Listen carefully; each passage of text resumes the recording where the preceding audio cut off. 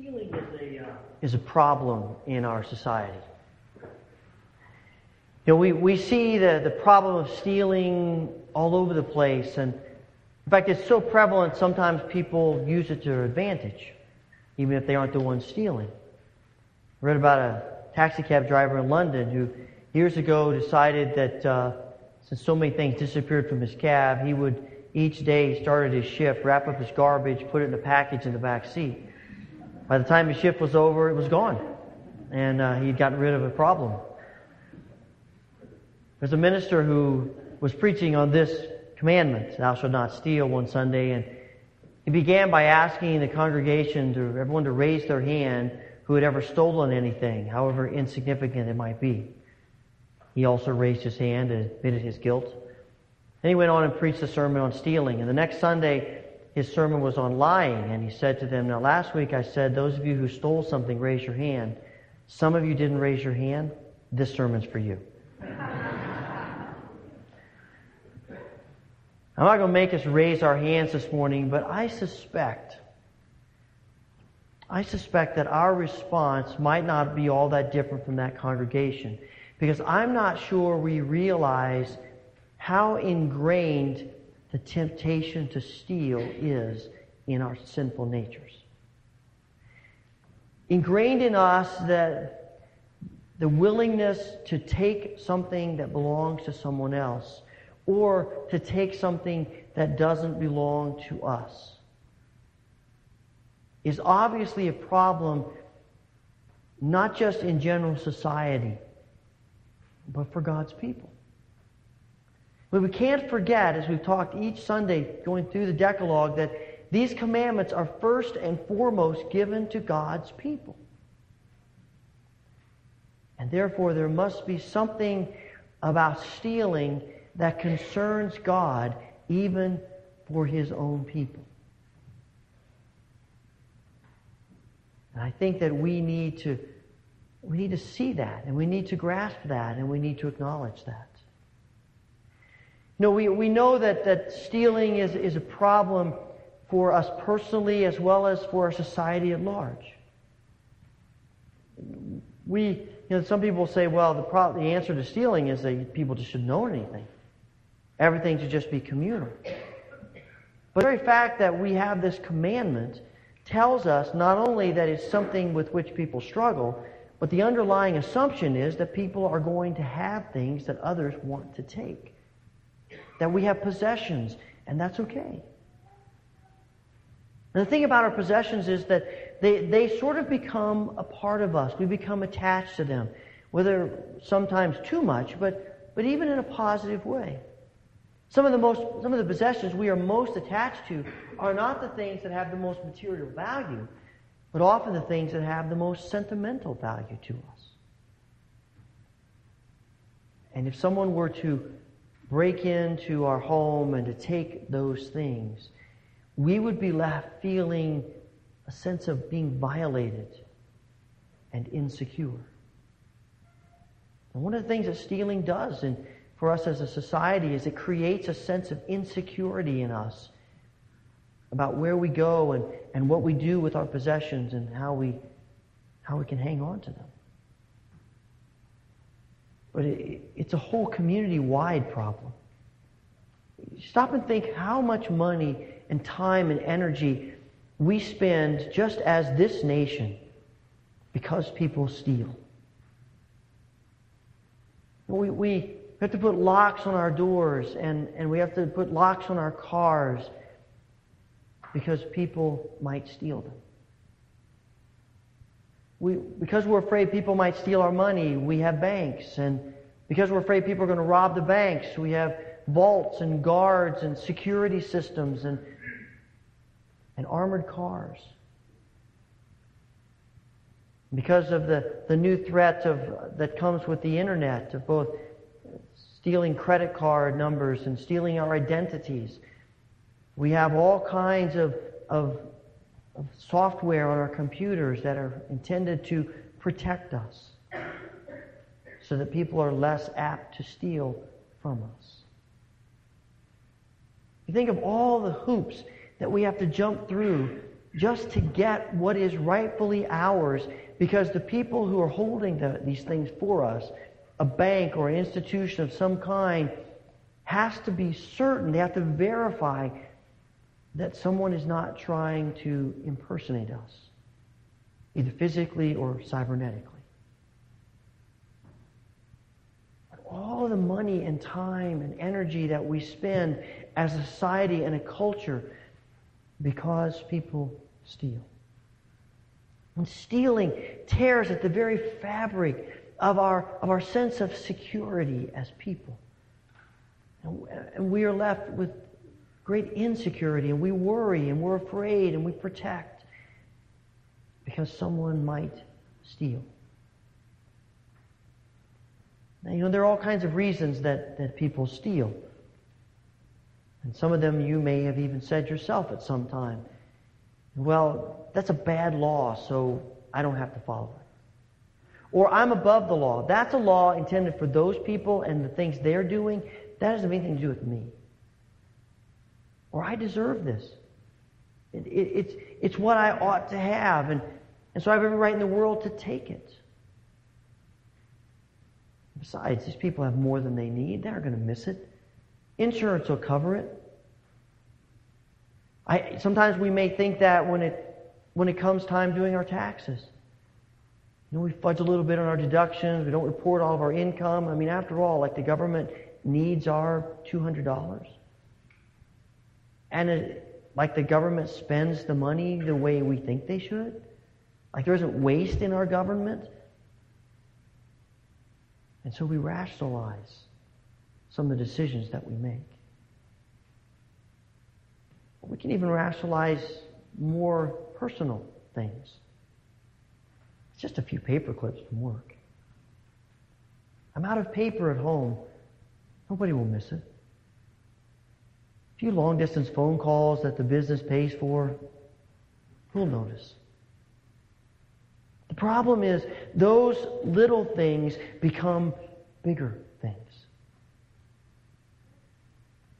You get away with stealing something small, and the temptation to steal something a little more becomes harder to resist.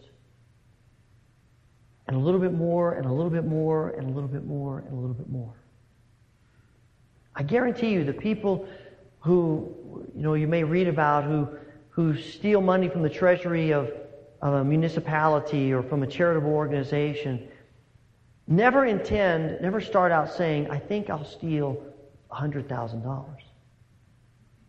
In fact, most of the time, I don't think they intend to steal anything. But it just becomes easier when they steal a little bit and they need a little bit more and a little bit more. And pretty soon, they're standing in front of a judge in a courtroom. And at the heart of all of those rationalizations is our inner selfishness. All of those excuses that we give for why we take those little things are because we are self-centered. And we make self-centered decisions. And we think, what's the big deal? It's just a small thing. I read about a man who was up in the Buffalo airport. This was years ago. And he was in the airport sitting waiting for his flight, and there was a young boy there selling newspapers. They're about a quarter, so you can tell it's been a little while back. And he had a stack of them there on a table, and he grabbed a handful of them, put them under his arm, and was walking around selling them. And this man who was there waiting for his flight noticed a businessman walk up, nicely dressed, nice briefcase, just looked like the kind of person that just success kind of written all over them. And he watched as this businessman walked over to that stack of papers, and when he noticed that the young boy was looking the other way, grabbed one off and stuck it under his arm and walked away. And he said, I'm thinking to myself, okay, it's just a quarter. It's a quarter. What's a quarter? They got in line to eat something in a cafeteria type thing and had my tray, and it just happened that the same guy who stole the newspaper was in front of me in the line. As we were going along, I watched him as he reached for some pats of butter, little things. They were like a nickel. And he took one and he picked up his saucer and put it under the saucer. And they went to the checkout and didn't pay for it. And so I'm thinking again, it's just a nickel. 5 cents. What's the big deal about a quarter? About 5 cents. And the more I pondered that, the more I realized, if he's willing to do that, what is he willing to do in his business? What's he willing to do with the other areas of his life? Because it's never limited to just a nickel. It's never limited to just a quarter. It's never limited to a few paper clips. It's never limited to a ream of paper. It's never limited to those little things.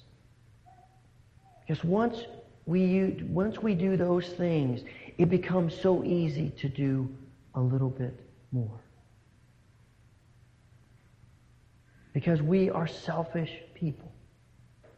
And our self-centeredness often drives our decisions. And if we feel like it's what we deserve, there's a strong pull to keep doing it. We have this sense of entitlement. I deserve it. And I should get it. And that entitlement often comes out in this mindset of, I want something, but I don't want to be inconvenienced to get it. So I'll just walk around what's right and get it that way. I suspect that, I've wondered many times if that isn't something to do with why the church has such a difficult time filling up the ministry positions in the church. I want our church to reach out to the needy, but I don't want to be involved. I want our church to have great programs for our children, but I don't want to be involved. I want our church to connect with our youth, but I don't want to be involved. And there's something about living with a mindset of not wanting to be inconvenienced that's at the heart of that. Stealing isn't just about money. If it's about money, it's always going to be about other parts of life. And often, if it's about other parts of life, it probably is going to be about money too. It's that holistic perspective of who we are, how we think, how we live. That selfishness that drives us, that says, I'm going to put myself first. Other people, too bad. And of course, that struggle to steal in all of its forms tend to be the people who get ahead in this world. I mean, they tend to be the people who have power and wealth and fame. Not all of them. But you see it. You watch. You hear it in business. People in big business will say sometimes, oh, hey, that's what you have to do. That's life. If you don't do that, you're going to be trampled. That's just the way it is. It happens in the church. I've been intrigued the last year or so to follow a discussion in various literature among clergy about the ethics of preaching someone else's sermon and not giving them credit for it. Now, my first thought was, there's a discussion about that? That's ethical? But there is. I'm amazed at how many people feel there's nothing wrong with that. What's the problem? There have been some pastors in large churches who have been removed from their positions because it was discovered they were preaching other people's sermons and not giving them credit. And the responses to their situation has been different. Some of them have been very remorseful, but others have been indignant. Hey, look, I got too much to do to prepare a sermon every week. I've got too many responsibilities. I've got other things that are taking my time. Why should I waste my time preparing a sermon when I can get one from someone else? And of course, the pull is that the kinds of sermons that you can download off the internet or you can get in books or you can get off tapes or CDs, those are typically the best of the best. You know, most publishers don't print books of bad sermons. You don't typically find a lot of people downloading poor sermons off the internet. And so there is a sense of saying, hey, not only am I saving myself time, but I'm doing a lot better than I would have done before. And it's in academics. When you steal someone else's work and labor, you come into an exam and you haven't given yourself enough time to study, you haven't prepared enough, you aren't ready, and you're sitting there thinking to yourself, all right, I'm in trouble here. If I just use my own abilities today, it's not going to be pretty. But they're doing pretty well. What's the big deal? I didn't come to school to get D's and F's. I came to school to get A's. This will get me an A. And we all know that temptation. That temptation to circumvent what is right for what is easiest. The problem with the circumventing is that we tend to live with the mindset of short-circuiting processes. We tend to think, I'm going to take the path of least resistance. But God is typically not interested in us taking the path of least resistance. See, the problem is we tend to think about the end result, and God is much more concerned about the journey. We're thinking about product. God is thinking about character. We're thinking about getting to that point. It's the point that matters. And God is saying, I'm taking you on a journey. It's far more important that you follow me on the journey than it is if we get to the point that you think is so important. But without that mindset that God has, we're going to continually try to short-circuit, circumvent, take the path of least resistance. Someone has pointed out that when Jesus goes into the wilderness and faces the temptation of the evil one, that in a sense what the evil one is doing is tempting Jesus to take a shortcut. Jesus knows that there is going to be no salvation without the cross. There's no resurrection without the crucifixion. People only can be redeemed by the shedding of blood. And the enemy comes to him and says, look, you want to get to that end. Fine. Why go through all of that? These people want big. They want fabulous. They want flashy. So why don't you just turn those rocks into bread? Why don't you go up on the steeple and jump off? That'll get their attention. You do all of these amazing things, you'll have more people following you than you know what to do with. And Jesus' response is to rebuke him. Because that's not the way of God and His people.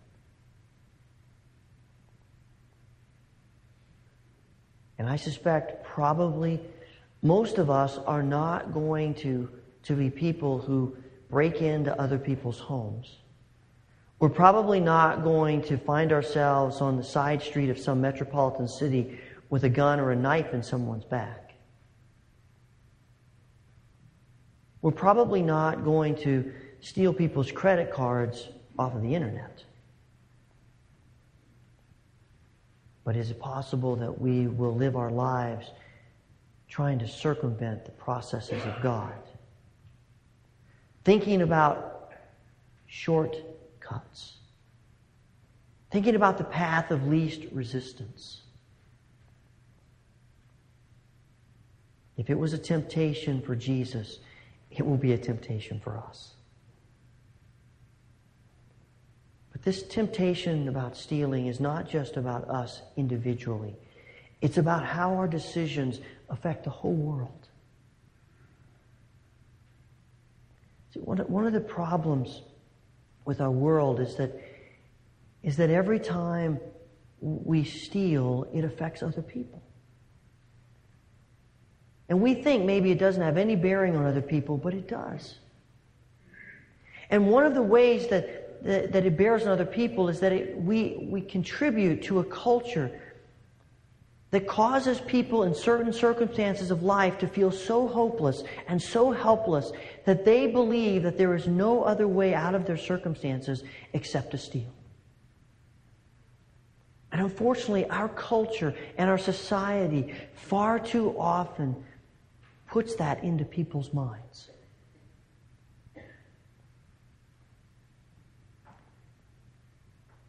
And it's so easy for us unknowingly to contribute to that. Stuart Briscoe talks about the world as dividing the world into people of haves and have-nots. And when we think of stealing, we tend to think of the have-nots taking from the haves. I mean, and that's stealing, right? The have-nots break into the homes of the haves and take what they have. The have-nots hold a gun to the head of the haves and take what they have. And that's stealing. And God is concerned about that, and He has some things to say about that. But what's intriguing is that actually, when you read the Scriptures, God has much more to say and is far more concerned about the haves stealing from the have-nots. And we say, well, how can that be? I mean, what do they possibly have to steal? That's the point. It's not about need, it's about greed. And far too often in our society, the people who steal are sometimes the people who have a lot, much more than the people who don't have much of anything. The people who have nothing steal because that's their only means of survival as they can see it in their world. They feel hopeless and they feel helpless and are thinking there's no other way to put food on my table for my family. But the haves steal because they're greedy and power hungry and never have enough. And do you think that the people who are at the center of the Enron scandal were wondering where their next meal was going to come from? I don't think so. These are people who earned salaries of millions of dollars every year and yet stole the money from the employees' pension fund. And you see what that kind of activity does in the mindset of people who feel hopeless already. And they look at these people and they see what they do and often what they get away with, because it's the haves who have the resources to bribe judges and juries, to manipulate the stock market, not the have-nots. And you look at society and culture and you can understand why there are people who feel as though the only alternative they have in life to survive is to steal. And we ought to be doing everything we can to fight against that culture, that mindset, that way of living. We can't change it all. In fact, we may think, what in the world could I possibly do? We can't change it all. But we can do what God is calling us to do in the moment, with the people around us and the people in front of us, to try to bring about a different mindset in society and culture that is so prevalent.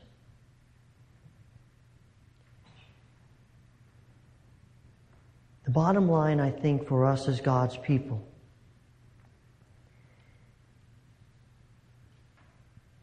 is that God is looking for people who are committed to not stealing in all of its forms. But God is also looking for people who are known by their generosity and their trust. God isn't just saying, don't steal. I think when you read the Scriptures, God is saying, don't even think about stealing, but instead the solution to that is be a person of generosity and a person of trust. When people think of you, they think of a generous person. And instead of thinking, what can I take? We're thinking, what can I give? That's true with one another. It's true with God. You know, the prophets have a lot to say for the people about robbing God, about not bringing their tithes into the storehouse. The command about the first fruits. I really thought much about the first fruits of the summer. We were out picking blueberries, and the first time we went, man, the blueberries were huge and plump and just gorgeous. Tons of them. We went back a week or so later, and they weren't quite as big anymore. And there weren't as many of them. And we went the third time, and they had shrunk a lot, and there were even less. And I realized all of a sudden that God is not just asking for what comes first. He's asking for the best. And a sense of generosity toward God. And when we talk about tithing and giving to the church, what we're really talking about is giving to God. And I know there are people who say, well, you know, we're under grace, not under law. And that's true, but as someone remarked, whatever gave us the idea that God wants less from us under grace than He does under law? He just wants us to give, not out of compulsion, but out of gratitude, out of a heart of generosity. And our mindset is, how much can I give? Not how little can I give. But it's also about trusting God. At some point, our refusal to steal in whatever form it takes is an acknowledgement that God is good and that God cares for us. Someone has said that the antidote to this commandment is what Paul writes in Philippians chapter 4. And my God will supply all your needs according to His riches in Christ Jesus. God will supply our needs. We don't have to manipulate things. We don't have to circumvent what's right. We don't have to go through all of that. God will supply our needs. And even when God doesn't supply them in the way we want, we trust. That's part of that journey on which we travel with God.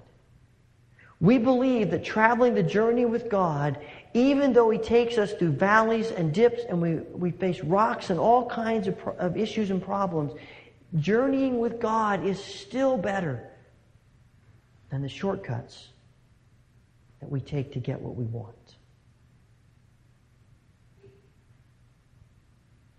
So this commandment is a call for generosity with one another and with God, and a call to trust God with all of our lives. I think really stealing is less of a legalistic issue and more of a trust issue. We choose not to steal because we believe that there's more to life than possessions. That there's more to life than just getting what we want. That there's more to life than just figuring out the fastest and easiest way to get to the result we're looking for. That there's nothing more important than trusting God with our possessions, our time, our energy, ourselves.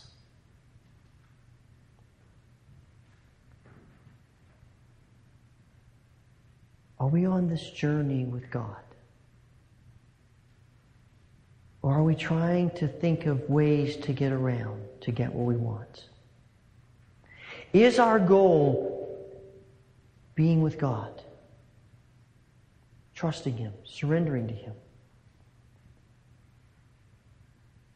I pray that it will be for each of us. Father,